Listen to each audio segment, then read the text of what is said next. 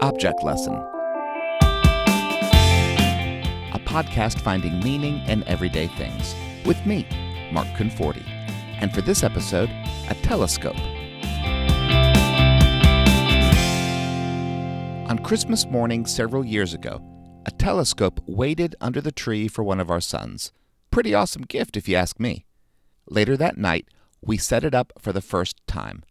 It took a little figuring out, but eventually we located the moon and some stars. And since this was an introductory telescope, understandably we could only see so much. But what we could see really amazed us, especially the definition of craters on the moon. When my son and I got it set up, we quickly we got the others in our family. Hey, come here! You gotta see this! Observatories are places with those giant telescopes designed for piercing the furthest reaches of the night sky. You might be surprised to find an observatory near you. Do a simple search online, and you can probably find a college or a university with an observatory. And they just might have a public viewing coming up when you can see planets, star clusters, and even other galaxies. Whether it's for stargazing or a pirate spotting enemy ships on the water, a telescope lets a person see things far away.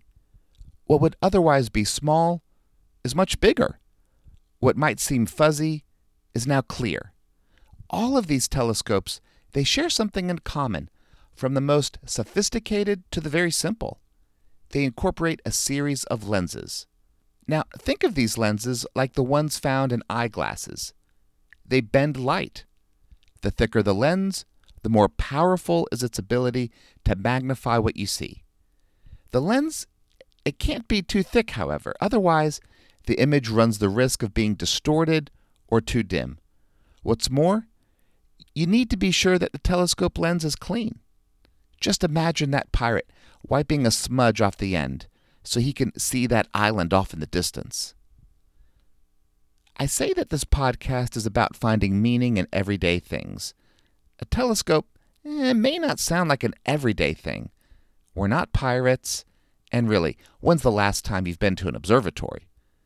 But actually, more people are buying mini telescopes for their smartphone cameras. Check them out. They fit on the end of your phone and can give a clear image of things far away, magnifying an image up to 50 times. You can even use an app for basic astronomy. It'll show you how to find stars and planets, to actually look at them through the lenses. And then thanks to the telescope on your phone, they can take a picture with that same phone. Amazing, right? Well, two things come to mind when thinking about telescopes and our lives. First, when you look through a telescope, you're able to see something far away and to see it clearly, thanks to a series of lenses all working together. Not one lens, several lenses. And you're not looking at them, but through them. When looking at things on the ground, you can only see things that are so far away. That's because of the curvature of the Earth. Looking up at night, however, the possibilities, they seem endless. It's hard, however, to make sense of it all. In life, we want to look, to see, and to understand. But we can only see so far. What do we need? I think we need a series of lenses that we can look through to help us understand. So, what are those lenses for you? Your values, priorities, presumptions. What if the lenses for your life's telescope were crafted by your faith, by your spiritual life? The second thing about telescopes in our lives, the angle of the telescope, it really matters. Especially when you're trying to look at the moon, the stars, or a planet. The angle of your telescope has to be just right. Just a fraction of a degree off, and you got a whole lot of nothing. What's more, you can't simply put your telescope in concrete at a fixed angle forever and ever, because the Earth keeps moving, and you need to adjust. In other words, life keeps moving, and we need to adjust our angle.